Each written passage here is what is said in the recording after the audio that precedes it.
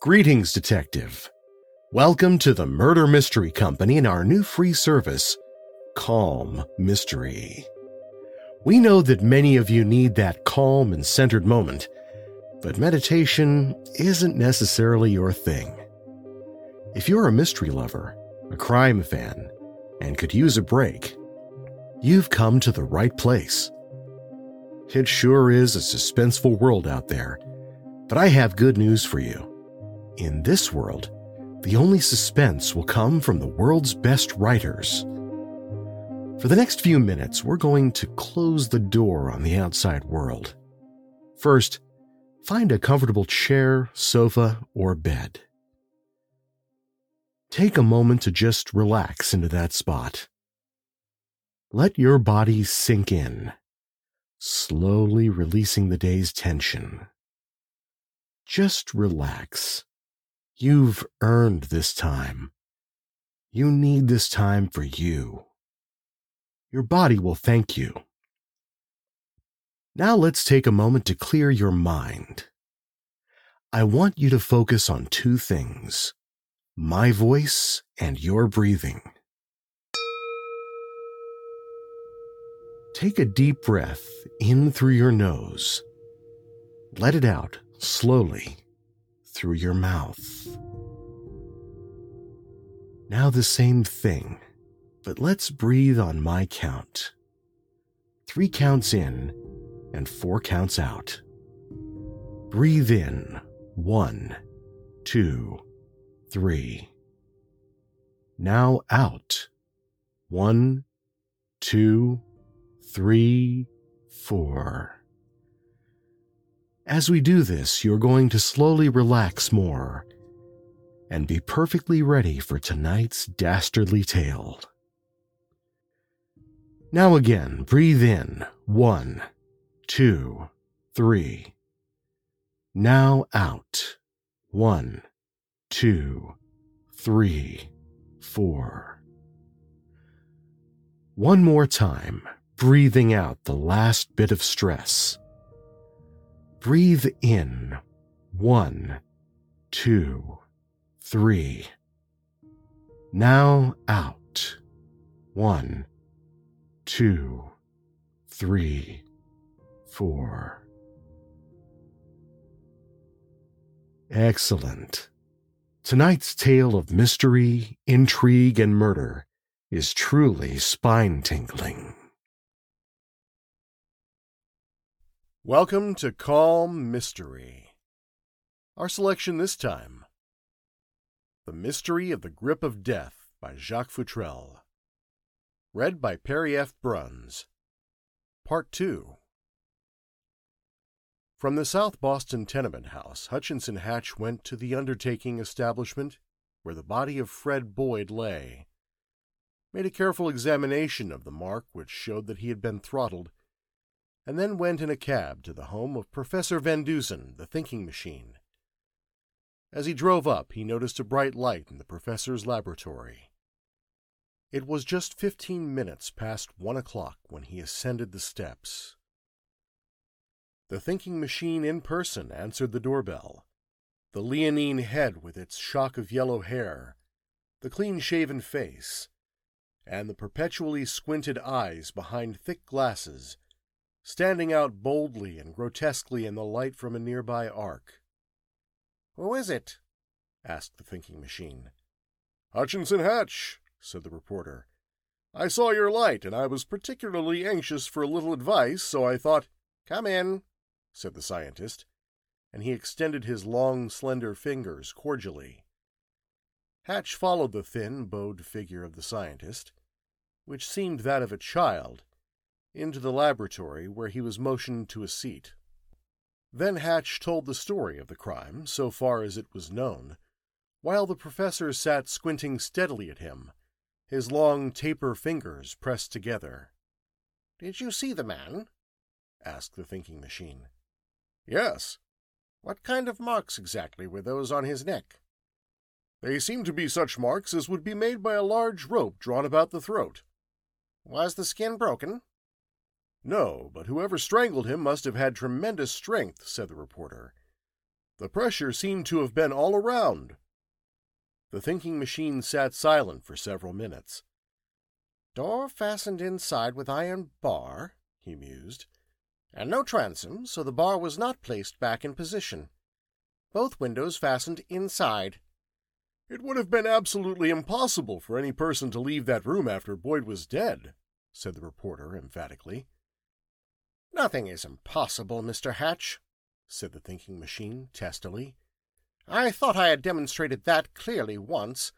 The worst anything can be is extremely difficult, not impossible. Hatch bowed gravely. He had walked over one of the thinking machine's pet hobbies. Man was undressed, went on the thinking machine. Bed disordered, chairs overturned, gas out. He paused a moment, then asked, You reason that the man must have gone to bed after putting out the light, and that his murderer came upon him unawares? That seems to be the only possible thing to imagine, said Hatch. And in that case the other man, Cunningham, would not have been there? Precisely. What sort of a wedding ring was it? Perfectly new.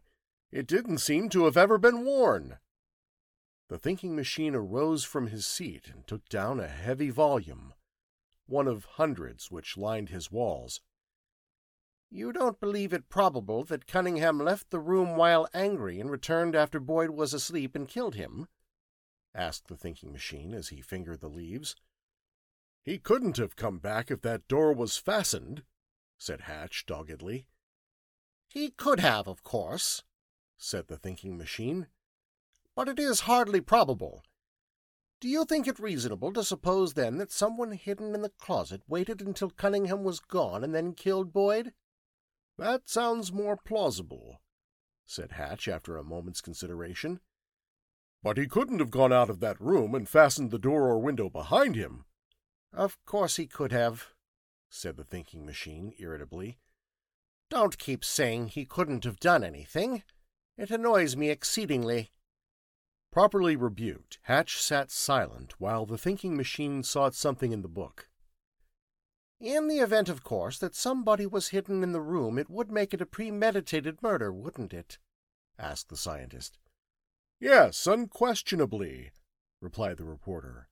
Here is something, said the thinking machine as he squinted into the volume he held. It is logic reduced to figures. Criminologists agree, practically, that 30 1/3% of all premeditated crimes are committed because of money, directly or indirectly, that 2% are committed because of insanity, and that the others, 67 2/3%, are committed because of women. Hatch nodded. We'll shut out for the time being the matter of insanity. It is only a remote chance. Money would hardly enter into the case because of the fact that both men were poor. Therefore, there remains a woman. The wedding ring found in the room also indicates a woman, though in what connection is not clear. Now, Mr. Hatch, he continued, glaring at the reporter almost fiercely, find out all you can about the private life of this man Boyd. It will probably be like every other man of his class, and particularly his love affairs. Find out also all you can about Cunningham and his love affairs. If the name of any woman appears in the case at all, find out all about her and her love affairs.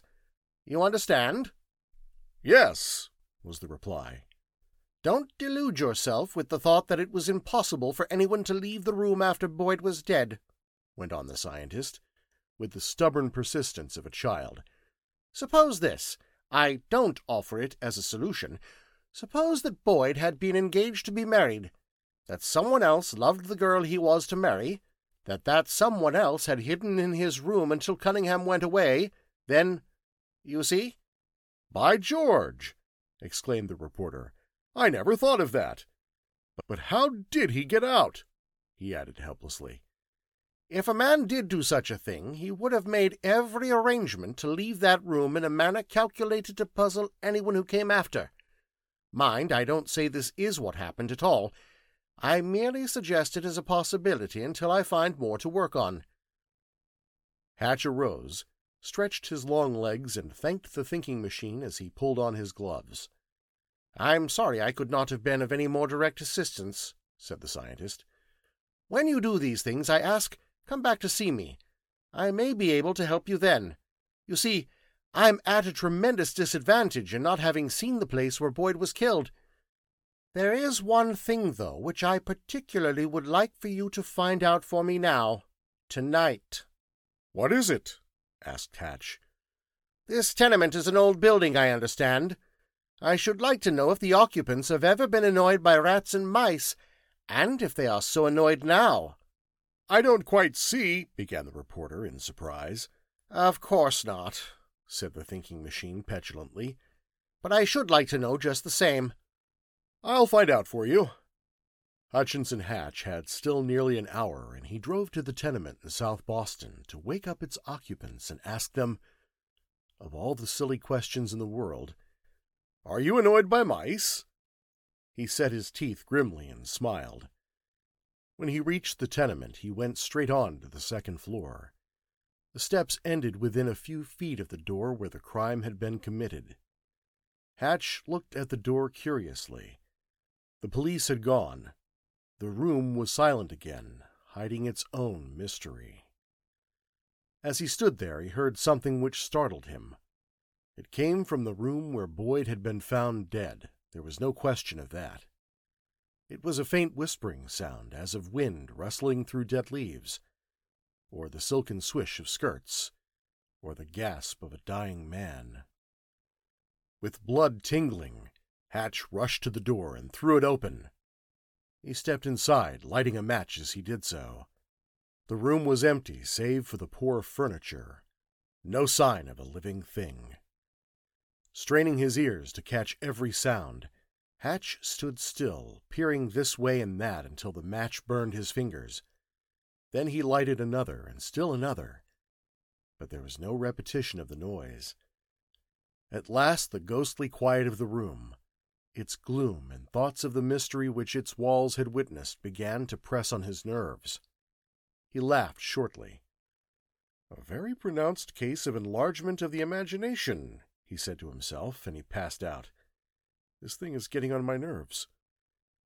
Then, feeling very foolish, he aroused several persons and inquired solicitously as to whether or not they had ever been troubled by mice or rats, and when this annoyance had stopped, if it had stopped. The consensus of opinion was that it was a very silly thing to ask, but that up to a fortnight ago the rodents had been very bad. Since then, no one had noticed particularly. These things, in so far as they related to rodents of any kind, were telephoned to the thinking machine. "Uh-huh," he said over the phone. "Thanks. Good night." From that point on, every effort of the police and the press was directed to finding Frank Cunningham, who was openly charged with the murder of Fred Boyd. His disappearance had been complete. If there had been any doubt whatsoever of his guilt, this was convincing to the police. It was Hatch's personal efforts that uncovered the fact that Cunningham had had a bank account of $287 in a small institution, that on the morning following the mysterious crime in the South Boston tenement, a check to cash had been presented for the full sum, and that check had been honored. This began to look conclusive. It was also due to Hatch's personal efforts that the police learned Cunningham was to have married a week after his disappearance to Carolyn Pierce, a working girl at the West End. Then Hatch discovered that Carolyn Pierce had also disappeared, that she went away presumably to work on the morning after the murder of Boyd. Where had she gone? No one knew, not even Miss Jared, the girl who, with her, occupied a suite of 3 rooms in the West End. Why had she gone? No one knew that. When had she gone? Still no one knew. When would she return? Again the same answer. To the reporter there seemed only one plausible explanation. This was that Cunningham had drawn his money from the bank, which he had saved to make a little home for the girl he loved, and they had gone away together. In the natural course of his duty, Hatch printed this, and it came to the eyes of the police. Detective Mallory smiled. But the wedding ring in Boyd's room? There was no explanation of that. Boyd had had no love affair so far as anyone knew. He had been a hard-working, steady-going man in his trade, electrician employed by a telephone company, and he and Cunningham had been friends since boyhood. All these things, while interesting in themselves, still threw no light on the actual crime. Who killed Boyd and why? How did the murderer get away? Hatch had put the question to himself time and again. There was no answer. Thus the intangible pall of mystery which lay over the happenings in the South Boston tenement was still impenetrable. On the second day after the crime, Hatch again consulted the thinking machine. The scientist listened patiently and carefully, but without any enthusiastic interest, to the reporter's recital of what he had discovered. "Have you a man watching the place where the girl lives?" he asked. "No," Hatch replied. "I think she's gone for good." "I don't think so," said the thinking machine. "I should send a man there to see if she returns." "If you think best," said Hatch. "But don't you think now this man Cunningham must have seen the criminal?" The scientist squinted at the reporter a long time, seemingly having heard nothing of the question. "It looks that way to me," Hatch went on, hesitatingly. "But frankly, I can't imagine a way that he might have left that room after Boyd was dead." Still the scientist was silent, and the reporter nervously fingered his hat. "That information you gave me about the rats was very interesting," said the thinking machine at last, irrelevantly. "Perhaps, but I don't see how it applies." "Looking out the windows of the room where Boyd was found, what did you see?" the scientist interrupted. Hatch did not recall that he had ever looked out either of the windows. He had merely satisfied himself that neither had been used as a means of exit. Now he blushed guiltily. "I'm afraid you haven't looked," said the thinking machine testily. "I thought probably you wouldn't have. Suppose we go to South Boston this afternoon and see that room." "If you only would," said Hatch delightedly. Here was better luck than he dreamed of. "If you only would," he repeated. "We'll go now," said the thinking machine. He left the room and returned a moment later dressed for the street. The slender, bent figure and the great head seemed more grotesque than ever. "Before we go," he instructed, "telephone to your office and have a reliable man sent to watch the girl's house. Tell him under no circumstances to try to enter or speak with anyone there until he hears from us." The thinking machine stood waiting impatiently while Hatch did this. Then they took a cab to the tenement in South Boston. "Dear me, what an old ramshackle affair it is," commented the scientist as they climbed the stairs. The door of Boyd's room was not locked.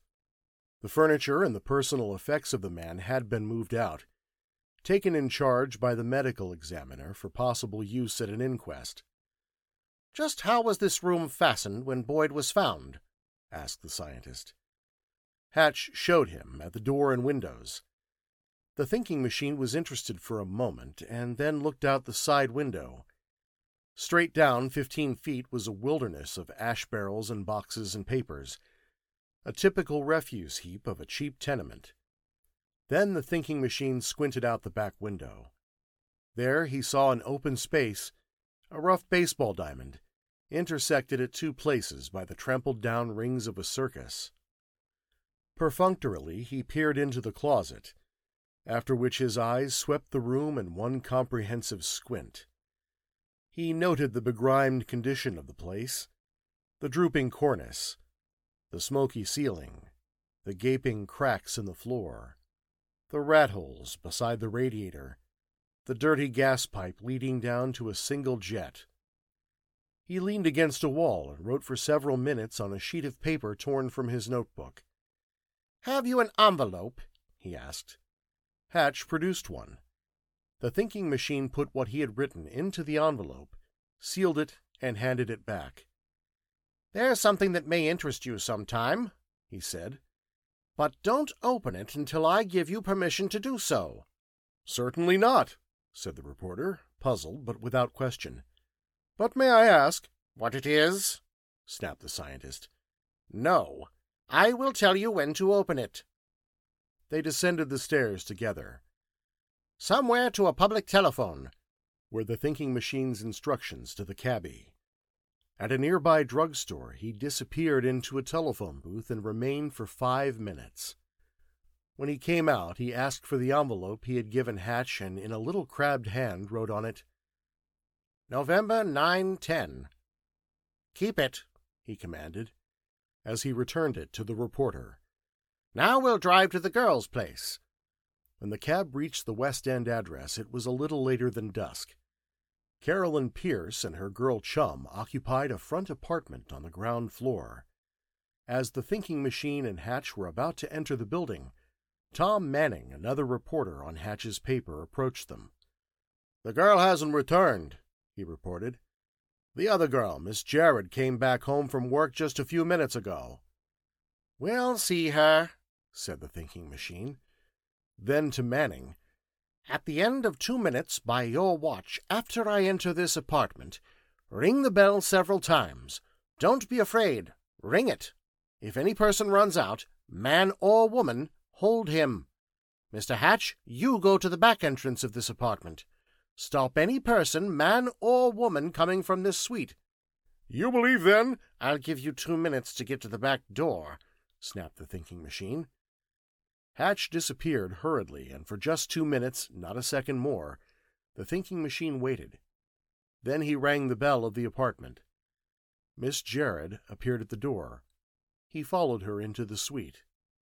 Manning at the front door waited, watch in hand. When the 2 minutes were up, he rang the bell time after time, long, insistent rings. He could hear it tinkling furiously. Then he heard something else. It was the slamming of a door, a rush of feet, and a struggle. Then the thinking machine appeared before him. "Come in," he said modestly. "We have Cunningham inside." That's the end of Part 2 of The Mystery of the Grip of Death by Jacques Futrelle.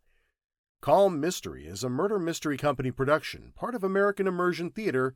Scott Crampton, executive producer. Our editor is Audra Schildhouse.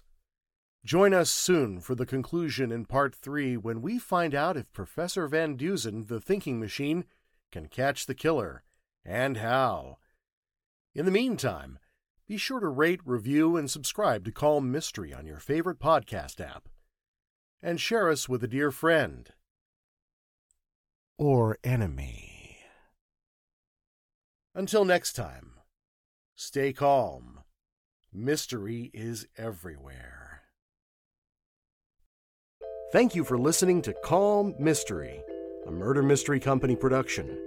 To solve your own case with us, visit murdermysteryzoomparty.com, all one word, and use code CALM, C-A-L-M, for $20 off your own murder mystery party.